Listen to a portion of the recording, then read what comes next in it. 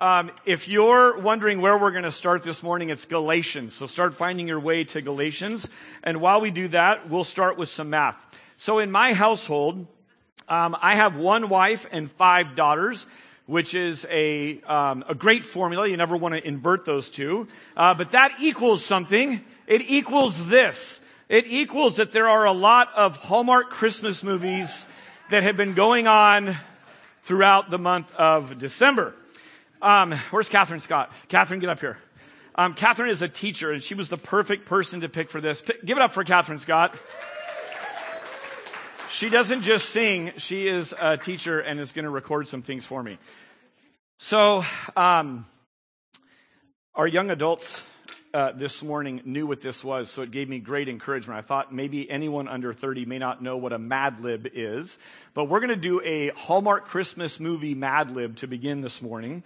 And so what I'm going to need from you is I just need some fill-ins for these kinds of things, okay? So, first of all, I need a man's name. Someone give me a man's name. Jim. All right, write down Jim. Okay, next I need a negative adjective. Disgusting. All right, write down disgusting. I need a company, a company that someone would work for. Apple. Okay, write down Apple. I need a high-powered title within that company. CEO. Okay. All right, now I need a charming town or city. Breckenridge. All right, that's in Colorado. Now I need a hard situation from childhood. Puberty. Yes, puberty. Oh, wow, this is getting good.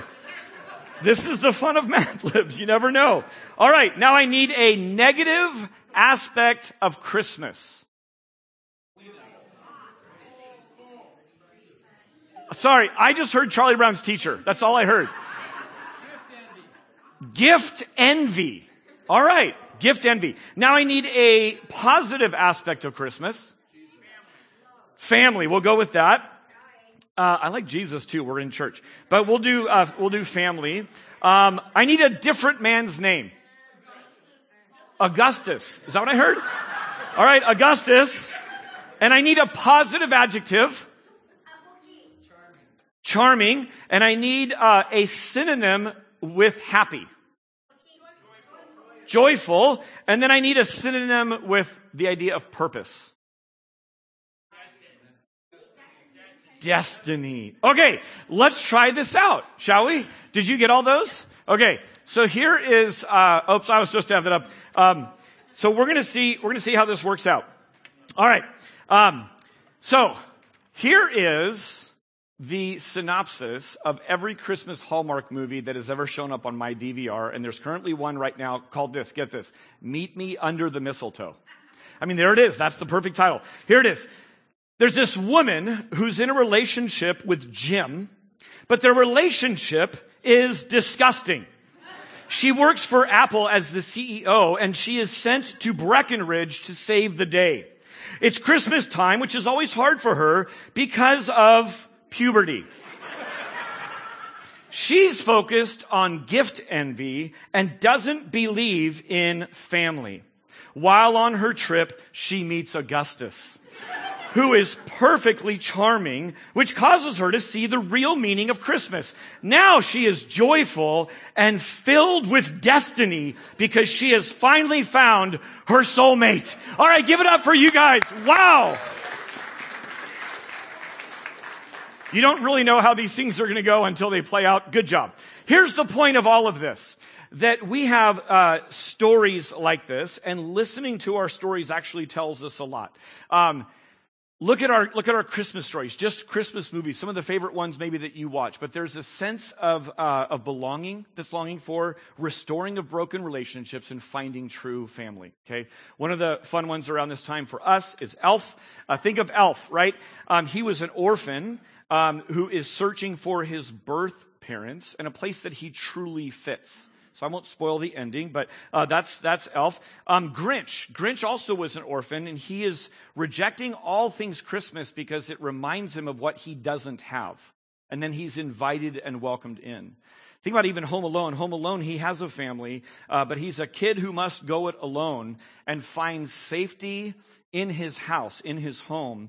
And eventually, he has a reunion with his family where they finally see him and don't just overlook him.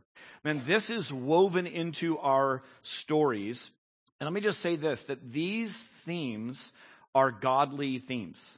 These are instincts that are designed into us, into the deepest part of our core. It's why they resonate so well. It's why we could probably all become writers for Hallmark Christmas movies. There's a certain formula to it, and people want to see this story arc coming true. So I bring these up because of this, that God made a way for these longings to be actually true. Not just to escape for a few moments while you're wrapping gifts and sort of let your mind dream and wander, but to become actually true. We've been memorizing scripture this series, and this is the sixth one in the series, the sixth and final one. In fact, in the new year, we'll be starting in the book of Philippians. So if you want to read ahead, just start soaking in Philippians. It's a few chapters, so you just kind of can read it at your own leisure, but we'll start with that in January. But the idea behind memorizing 4 I am memory verses is that we would have scripture hidden in our heart that would remind us again and again and again who God says we are.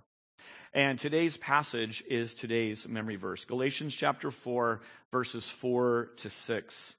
And it says this, "But when the fullness of time had come, God sent forth his Son, born of woman, born under the law, to redeem those of us who were under the law, so that we might receive adoption as sons.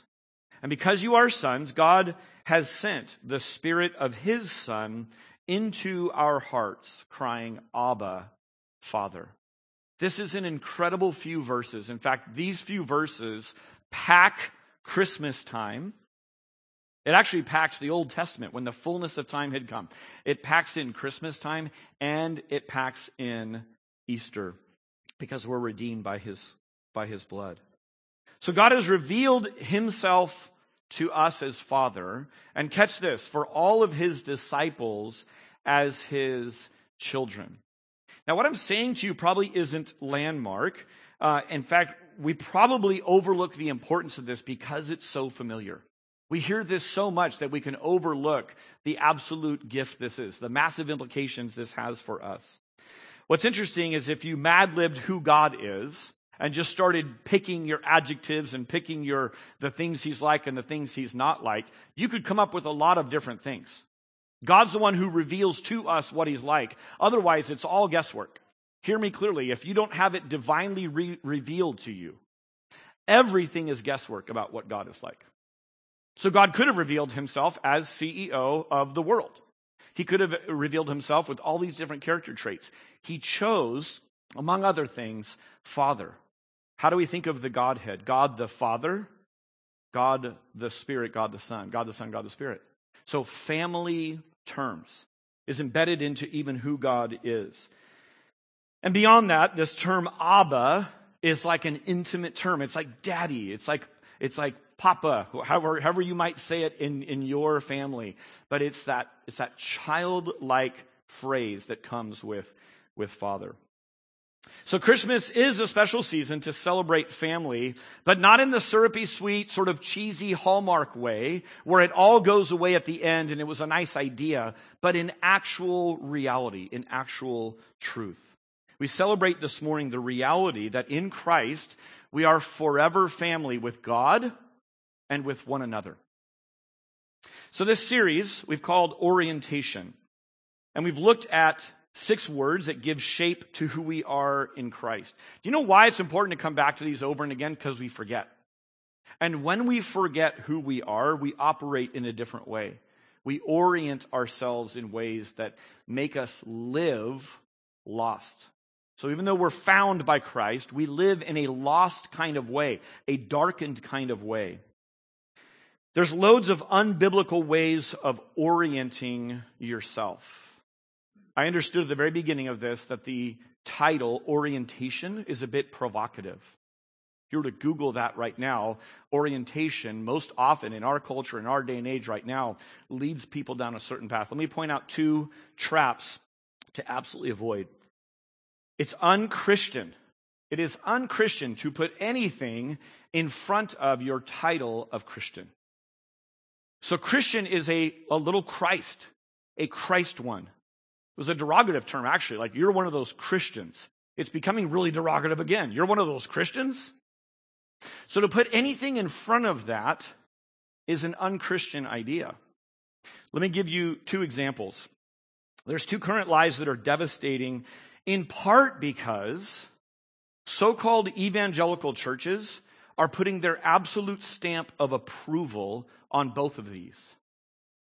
And if you're halfway paying attention, if you're halfway in the stream of media and sort of conversation and what's going on, these are immediately recognizable. Here they are. Number one is sexual orientation as an identity. So sexual orientation as identity. This began with Freud in the 19th century, and it is not our identity. That's hitching your wagon to Freud, by the way, is fraught with danger. But that's not a brand new idea, but that has certainly emerged of late. Hear me clearly, we are not our feelings and we are not our attractions. That is not our identity. Here's the second one. The second one is country identity. Hear me clearly. Trump, Biden, or some new face that will come in the next several months is not your savior. So to include that as part of your identity is going to lead you to problems. Where our true citizenship as Christians is on a whole different wavelength than our country or any country on planet Earth. So, Freud or country, you are heading for disappointment first and disaster later. Again, easily recognizable because these things are going on all the time. It is vital that each of us sees ourselves as we truly are. Parents, one of your jobs that never ends is to keep speaking truth over your children. This is great. I'm seeing some adult children in here who have spent many, many Christmases together with me in this room. Welcome back. It's really good to see you guys. It's fun to have you here. And what's amazing is it never ends. Like us as parents, me as one of your pastors, I will never stop sort of just washing over your brain who you are in Christ. These are so important because we operate out of it. We're ending with perhaps the most profound and most accessible one, that we are a child. Specifically, we're God's child. Specifically, you could always put in front of that beloved or precious. You're not just a child, you're a precious child. You're a beloved child. Now, some people say some things about being God's child. This whole series was framed around this. Jesus asking his disciples, who do people say that I am? Remember that? He says, who do people say that I am? And they give some answers. And what he was doing is this. That question was sort of drawing out the lies and the misunderstandings of who Jesus is. There's always this sense that that people will have opinions and that they don't line up with God. So some say that there is no God. So the phrase child of God is utter fairy tale to them. It's utter nonsense to you if you are from a framework that there is no God. That makes sense, right? So child of God is just sort of a silly, like, I don't know, my grandma says it, but I don't really know what that even means. Some people are from that persuasion. Now, here's a little hint. Don't get mad at the messenger. The Bible calls people with that worldview foolish. The fool says in their heart, there is no God. They're deniers of truth. That's where the Bible goes with that. Others use child of God as being the exact same as being human. This is probably the most common way that I hear it. Oh, we're all just children of God. Have you heard that phrase? Right? Now, there's some layers to that. So Jesus would disagree with that. Jesus disagrees that we are all children of God. In fact, he goes so far as to say he's arguing with some pastors one day, some religious leaders in the temple, and he calls them children of Satan. You speak your native language of your father, who's the devil, who's Satan. So Jesus would have a problem with this idea that a child of God equals all human beings. All human beings are created in the image of God, but all human beings are not born as children of God. Hence the thing we just sang. You must be born again. Child of God. The crowds and polls get Jesus wrong, and they still do. Who people say that we are is always going to be tainted by the fall. Catch this, including your own voice. Your own perspective of yourself is tainted by sin. It's tainted by a darkened mind that needs to be enlightened from an outside source, namely Christ. Many live as if feelings are the fountain of truth. Emotions kind of come and go. There was a whole rationalistic period where all emotion was suspect, and now we're swinging way the other way, where feelings and your experience are the absolute fountain of truth. Many live this way, but is it good? If you're pointed in the wrong direction, you're sure to end up in the wrong place. Eugene Peterson wrote a book called Christ Plays in 10,000 Places. It's a really excellent little book. He says this: if we don't know where we're going, any road will get us there. But if we have a destination, in this case, a life lived to the glory of God, there is a well-marked way, the Jesus-revealed way. I love this because it's if we have a destination, then there is a specific path. If you don't care where you end up, any road will do. Any orientation will do. Any marker or pointer will do. And many people live their life sort of going from one to the next. But if we have a destination, there's a well-marked path. And that's what Jesus says, follow me. Jesus says, I am the path. So our orientation is massive. So who do people say that God is and we are? Who does God say that we are? This is turning Jesus' question around. He asked the disciples, who do people say that I am? They get it all wrong. Then he asks this question, but who do you say that I am? And then Peter speaks up and Jesus says, blessed are you for getting that, because you got that from God. That's divine revelation. So we're asking God, who do you say that I am? And we rejoice because we can orient our lives around this reality. There is a fixed point in history. There's a fixed person in history. And praise God, it is not you. That is really, really, really great news. You are not the star of your story. There's something that everyone on planet Earth can see, and it is plainly visible and doesn't change. He's the center of it all. He has made it known to us what we need and who we are. So who we are, our identity, is a gift to receive. It's not something we need to manufacture or maintain. We're serious about family discipleship around here. And one of the things we did for Father's Day this year is we gave a little coupon book. Dads, I hope you're using the coupon book. But I think the very first coupon was to turn in for a book called Family Discipleship. It is just to equip our men to be the family priest and to lead their homes well. And in that book, we've actually gone through it as a staff, and we're super excited about it. But Matt Chandler says this. He says, our identity as Christians is firmly rooted in Christ. Catch this. His love for you is not contingent on your merit. That means on your good works. That means on your good behavior, your good looks, whatever. It is not contingent on your merit. If it were, you would not have it. I do this a lot in our church, but everyone take a deep breath and just let it out. In our home, we oxygenate our brains when things are getting a little crazy. We had a plumber come do some work. We've had a crazy week, by the way. And he said, he knows I'm a pastor. He goes, does a guy like you, like in your position, like your human side, he goes, do you ever lose it? And I said, I didn't even know where to go with that. It was kind of funny. But I said, oh yeah, I lose it all the time. Like, what do you think I am? And my human side, what does that mean? Like, it's all just me. So you know what I have to do? So I gave him an example. I said, I just lost it recently. Here's what it was. And I just told him. I said, here's what I do. I oxygenate my brain, and then I help people around me oxygenate their brain. Sometimes just a deep breath is a really good thing. Here's why I wanted you to take a deep breath.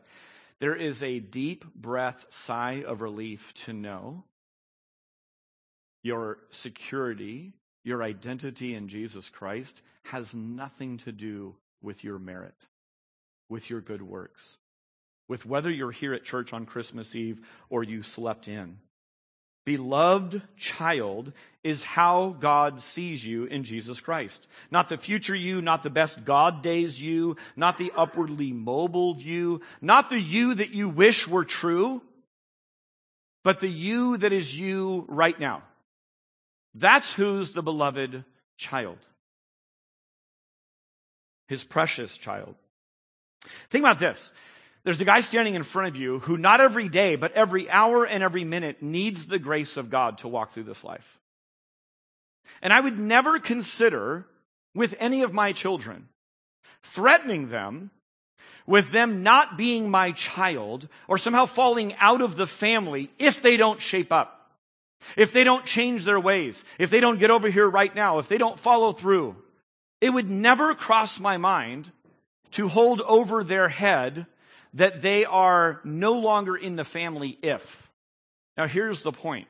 If I, a sinful man saved by grace, have that in my head, how much more God the Father that would not threaten that or hold it over you? You are safe and secure in the Father's love. Remain there. Let me ask you a question. How would your life look different if you lived every single moment utterly convinced to your core that you were the apple of God's eye, his absolute precious treasure? Think of how you feel on the best days, your closest connection with God. What if you knew that to your core every minute of every day in 2024? How would your life look different? I've been sitting with this question. I think my life would look a lot different. You know what you should do with this? Look to Jesus. Jesus was the beloved. At his baptism, what did God the Father say? This is my beloved Son. So Jesus lived out of this as the core of his identity, and we can too. What would change in your general outlook of life? How would your decision-making maybe change if you were utterly convinced of the Father's love for you? Would there be a different grid on sort of how you should act? Or catch this, how you should react when things go wrong? Is there a different way of seeing yourself and ordering your time? What radical changes might come in the way that you relate to other people? What would be different in your family if you parented, loved your spouse from a place of being the beloved in God's eyes? Knowing that, utterly secure in that. I think we would be so free. Already in the songs, more than I thought leading up to it, the idea of freedom and sonship, that we're children of God and free, is just so tied together. It's a theological point that's driven home in our songs as well. But we'd be so free. Performance trap, have you ever been there? Free of that. Perfection trap, gone. Rejection trap, Comparison trap, not an issue. Oh, I've missed the boat. I've missed my moment. I've missed my opportunity. Trap. Nonsense. None of that has any hold on you because Jesus comes to set the captives free. This might be a prayer this year. It's just to say, God, can you help me live and operate and really believe that I am the beloved in you? You know, God designed the home to be the best place to learn about love and family and healthy relationships. And in all of our homes, we all grew up in some kind of a home. And one of the things that we should be teaching, among other things, like how kids can be loved and how precious they are, is that the world doesn't revolve around the children. That's a really, really good thing. I think if you've been raised in a home where it was all about you, you're in for like a real smack in the face when you get outside of your home, and there's other opinions and other ideas that kind of come with that. But the family exists for something much bigger than your wants and needs and whims. Now, the home is God's greenhouse for this to take place, but even the best of us get it wrong. And some homes get it really, really, really wrong and make a complete mess of things. Can God help you hear his fatherly love in spite of coming from a broken home? Can you really begin to experience what it's like to be a safe and secure child, even if you didn't have that growing up? That's the question that maybe some of us sit with. Stephen Colbert sums up how many view God, and in the process, he mocks this good design of the home. Just listen carefully. He says the father has to be a provider, a teacher, a role model, but most importantly, a distant authority figure who can never be pleased. And he completes the quote this way: otherwise, how will the children ever understand what concept of God? pain can blind you to the truth. Friend, I'm here to tell you God can and does and will heal your place of origin. We are a room full of people that can attest to that. In fact, next Sunday, it's going to be largely just a testimony service. It's the last day of the year. We're going to look back, ponder, we're going to assess our present, and we're going to make some plans for the future as a church family. So I'd welcome you to be thinking about and giving God glory for what may have gone on with that. As Andres mentioned, Come Home has been sort of our theme this year. We've sort of tried to make it homey. And I think you could insert the word come back home into this idea. And the come back home would be because all of us has cracks in our home. There's brokenness and there's frustration and there's relationships that have been severed. Some of you already are feeling the anxiety of getting together with family that you don't know how you'll act around them. Because there's a ton of pain and a ton of heartbreak and it hasn't been mended really, really well. And so there's a certain anxiety that can creep up at Christmas time. You're still going to go, you're still going to be together in the same room, but you might be nervous about that. Come back home is the message of prodigals, isn't it? Prodigals leave home because of their own selfishness, but they also want to get away from parental selfishness. There's so much hurt that can come with the home. This is why the idea of come back home is needed. Repair and restoration. We just sang this song, I'm no longer a slave of fear. I'm a child of God. How does fear dissipate? It's in the perfect love of God. The perfect love of God washes away fear. For years we've hosted the Empowered to Connect conference. It's a video conference aimed specifically at parents and educators and church leaders who are serving those who have a trauma background. So largely adopted children who came maybe from an orphanage or children who've experienced foster care or are in foster care right now. And so it's sort of looking at how do we love these children well? And in the very, very early years, we were here. And I remember, Patty Smith, you were here as well. As we began to get our heads around the concepts, we realized this is for every single parent and teacher and worker in the church. Why? Because we all have trauma in our background. There's just brokenness in the human story. And part of Empowered to Connect is this. It talks about the idea that when there's all kinds of behavior problems happening, what needs to happen first is connection. Connection needs to go before correction. And so hence the name Empowered to Connect. Let me give you tools on how to connect. Let me give you one example. A lot of times children who've experienced real severe trauma in early childhood have a overly developed amygdala.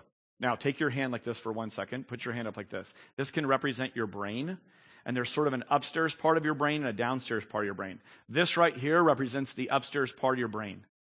When you can think ahead, if I wait patiently and fall asleep tonight, I will wake up and get to eat breakfast and open presents and be with my family for Christmas. Your brain is making some connections about that. This is the rational part. Now take your hand and go like this for a second. This right here is sort of the brain stem, and this is sort of your downstairs brain. And what it does is it triggers fight, flight, or freeze mechanisms. So when you're terrified, you operate right here out of this. Someone who's experienced a lot of trauma has this muscle incredibly developed. Almost all of the world is seen from this vantage point, and none of this has been able to develop yet. Let me give you an example that stuck with me.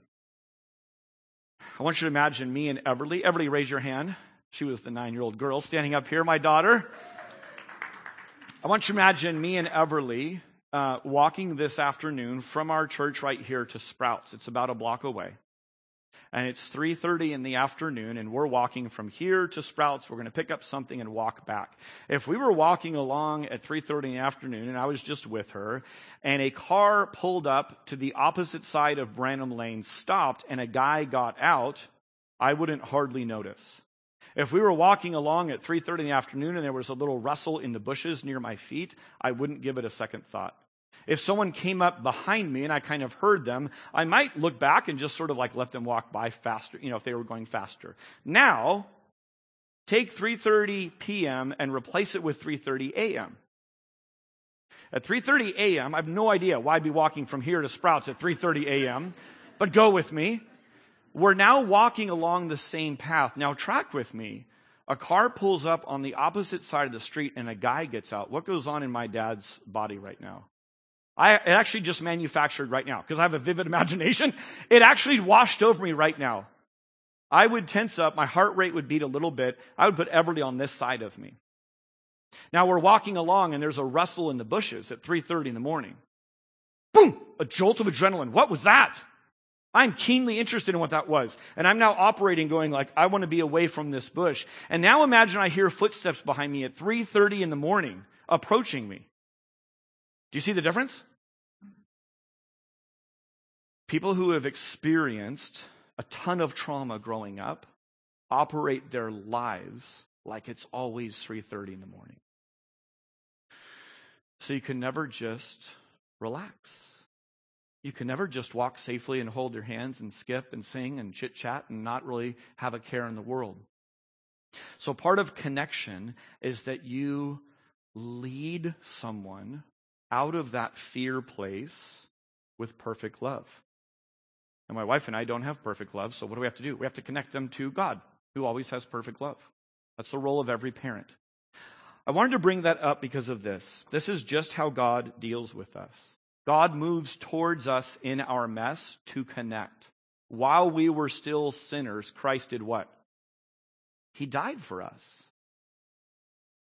While we're still sinners, Christ died for us. He comes to us and connects with us. Now, when this happens, it is reinforcing what needs to happen from the womb on in a healthy home.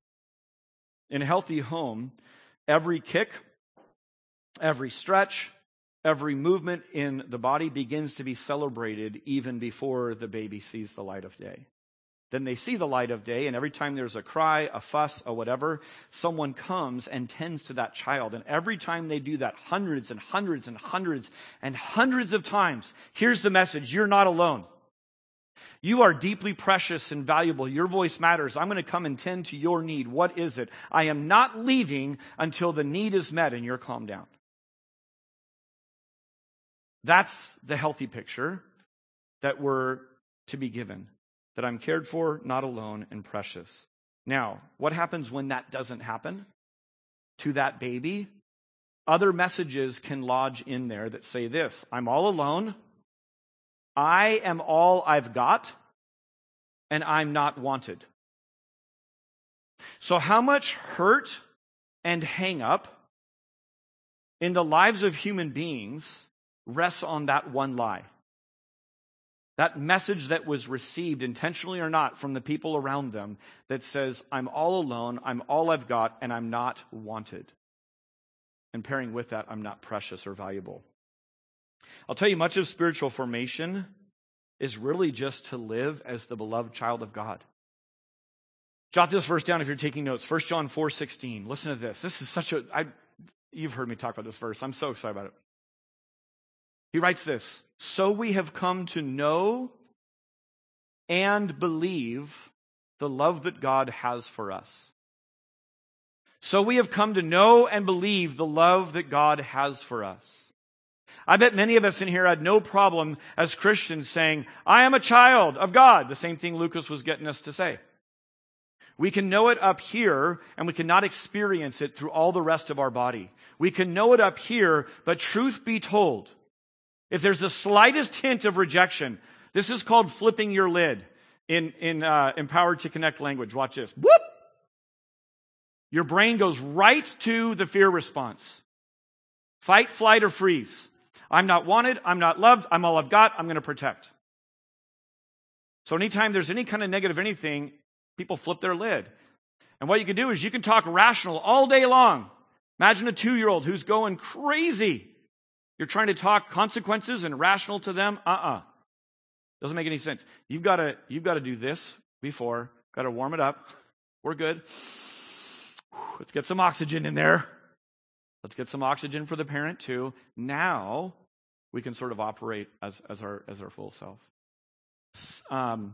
Slavery, fear, belovedness, child, and freedom.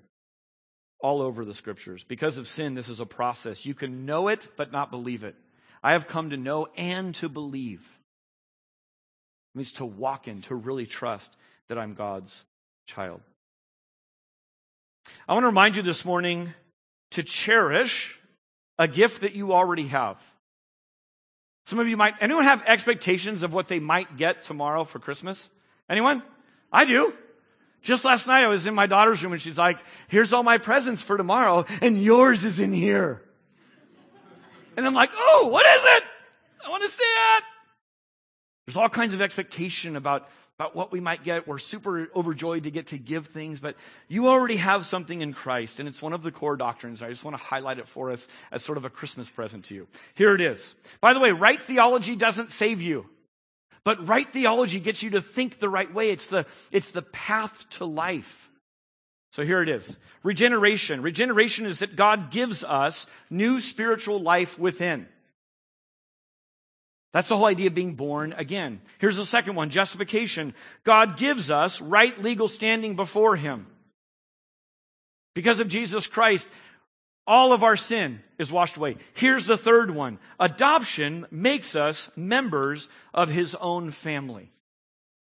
We hear a ton about regeneration. We hear a lot about justification and sanctification. If you're sort of a theology nerd, you'll hear these words. But adoption's a really important, prominent biblical picture.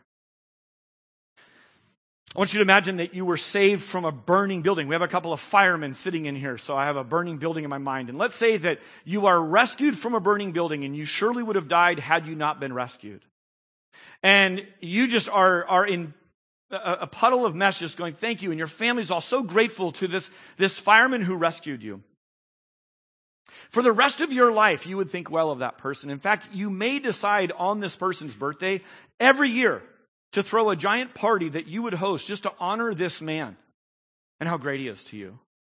Perhaps on the anniversary of your being saved from that building, you would host another kind of event where you would sort of give a speech and commemorate and just celebrate this individual. This person would be really, really important in your life, and you would speak well of them for the rest of your life. But catch this, it wouldn't change every day of your life. I'll tell you how people view Jesus. Jesus is my Savior. I will honor Him on His birthday. I will be eternally grateful for Him. I will speak well of Him till my dying day. On the anniversary of when He saved me, I will have solemn ceremonies. I will have feasts. I will remember it every single year. And so there are some people, if this is you, welcome, by the way. This isn't a knock on you. There are some people who come to church twice a year, Christmas and Easter. If that's you, welcome. We're open every Sunday of the year. You're welcome, any of them. You can come back. If not, we'll see you at Easter. But that's a picture of some people knowing that Jesus saved them, knowing that Jesus made them right. But when you realize that we're adopted into God's family, it changes every single day of the rest of your life. For everyone. For God as well as for the child. Jesus does more than save. He does more than make right. He makes us a family. This is one of my favorite pictures. This is the day that Becky and I met Eli and Kaya. And by the way, I always ask my kids permission if I can show pictures of them. We are running on no sleep after being awake for something like 21 hours at this point. And I love this picture because of this. This day changed every single day since that happened. There's not a day that goes by that I don't think about those children and that those children don't think about me. And what happens there is you see that there is some little ones who are confused and scared and flopping all over the place. That's Kaya doing the back arch. And there are future parents in this picture who are joyfully expectant. So why the dissonance? Why is there this giant gap between the parents, the future parents of these children and the kids? Well, it's because the parents could see what was to come. We had every indication idea of what was in the works. You see, adoption is a legal change of status. It's a powerful and irrevocable decision. I knew in that first picture they would be leaving that place soon, and they would only return to that orphanage if they chose to. They were no longer confined there, but were free. That picture, and this moment, it's a dream come true for all of us. It's a massive, massive gift. This song gets me every year that I listen to it. We've done it here before. But Stephen Curtis Chapman, who's also an adoptive parent, writes this in the song, "All I Really Want for Christmas is someone who'll be there to sing me happy birthday for the next 100 years. Just think about this for a second. Among a million other things, what adoption does is it welcomes someone into a forever family that says, your day of birth, you will be sung over and celebrated. Not just on your birthday, but we're going to go big on your birthday because it's your day. And we'll do it for forever. We get this question a lot. Did you adopt? And adoption is a great conversation starter, and we talk about it. But adoption is not the most important thing about our family. I answer this in a variety of ways, and sometimes people say, well, which ones were adopted? In fact, sometimes Sadie might be with us, and Sadie could fit into our family, and they go, are these all your kids? I go, yeah. There's no real need to parse kind of who's what and all that, and the Lord, So sometimes people go, well, which ones were adopted? And I've answered it this way before. Who can remember? I mean, honestly. And here's why I answer that. Is because that's how they join the family, but that's not the most important thing. That's actually just part of their biography. Like, that's part of their story. But the most important thing now is that they are in the family. It doesn't really matter how they came. Some came from Good Sam. I went there without a child and I walked away with a child. And some came from somewhere else. So the whole idea of adoption and our adoption, I want you to bring this home to you, is this. For us, adoption is a rich doctrine. But here's the powerful part. Once you enter the family, a whole brand new storyline dominates what's going on.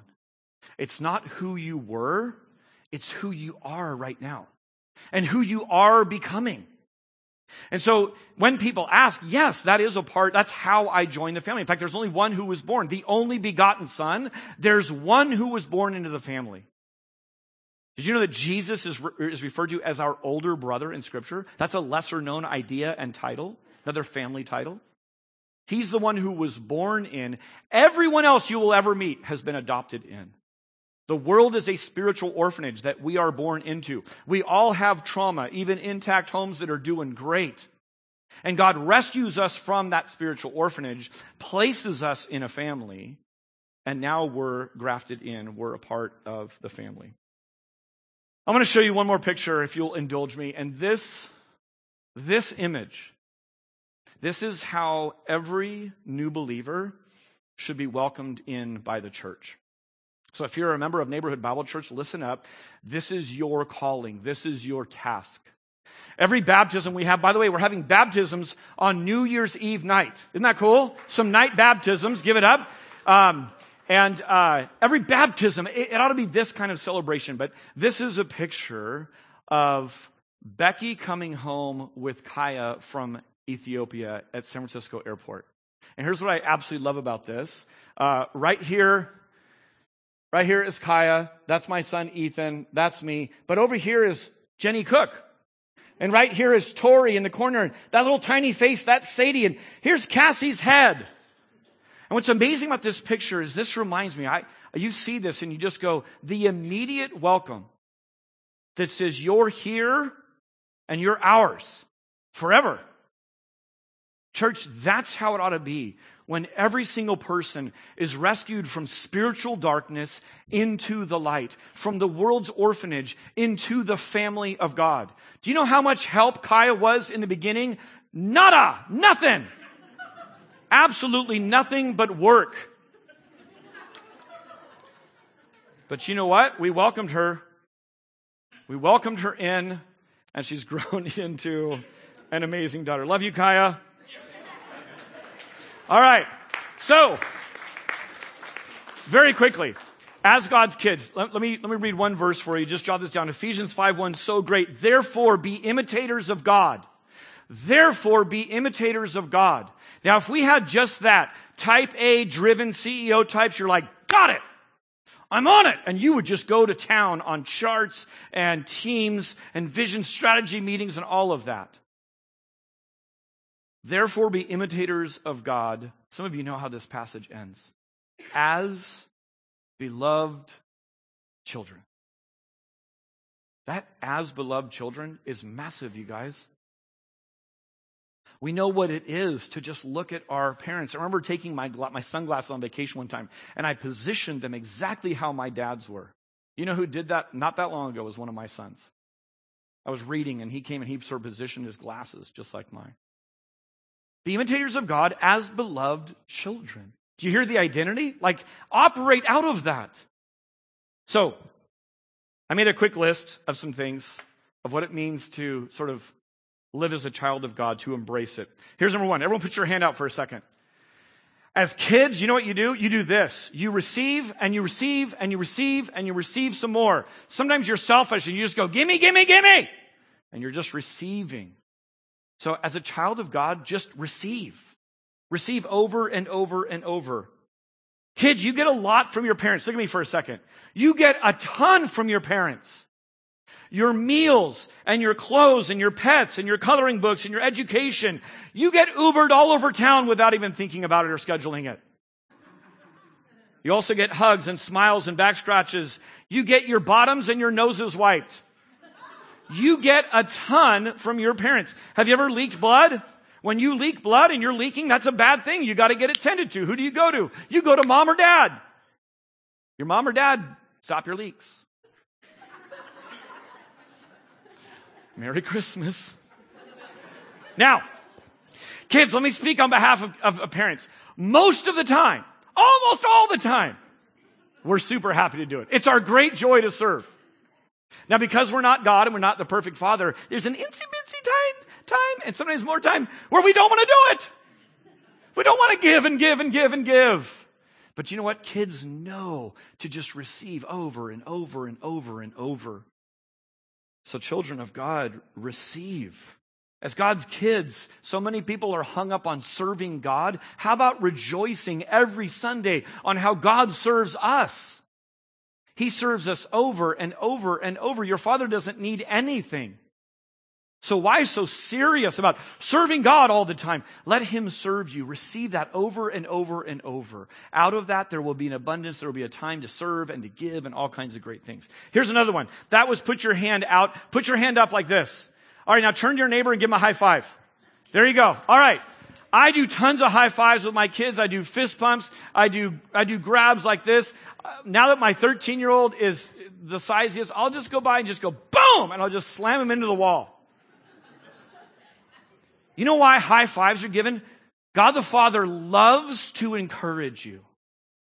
He loves to encourage you. My kids don't do anything special to get a personalized greeting from me. Some of you don't like high fives. You're not a high five person. You're a hugger. So let's bring it in. Let's bring it in. You ever hug someone who's not a hugger? I've lodged, some of you are not huggers. I'm a hugger.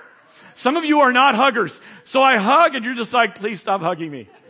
And so I respect that. So my greeting to you, I'm trying to greet you in the way that you want to be greeted. I do the same with my kids. If I were to walk by and body check my wife into the wall, it would not be a Merry Christmas. I don't ever do that. So put your hand out, put your hand up. God will give you high fives or whatever your personal style is. Here's another one, waiting. Kids do a lot of waiting. Amen? Guys, Christmas is almost here. Right now, you're like, yes, I'm waiting for you to finish. I'm almost done. I promise. Kids do a ton of waiting as part of being a kid. Be thankful you're not the pastor's kid, by the way. On Sunday, you ever have your parents talk too long at church? Anyone?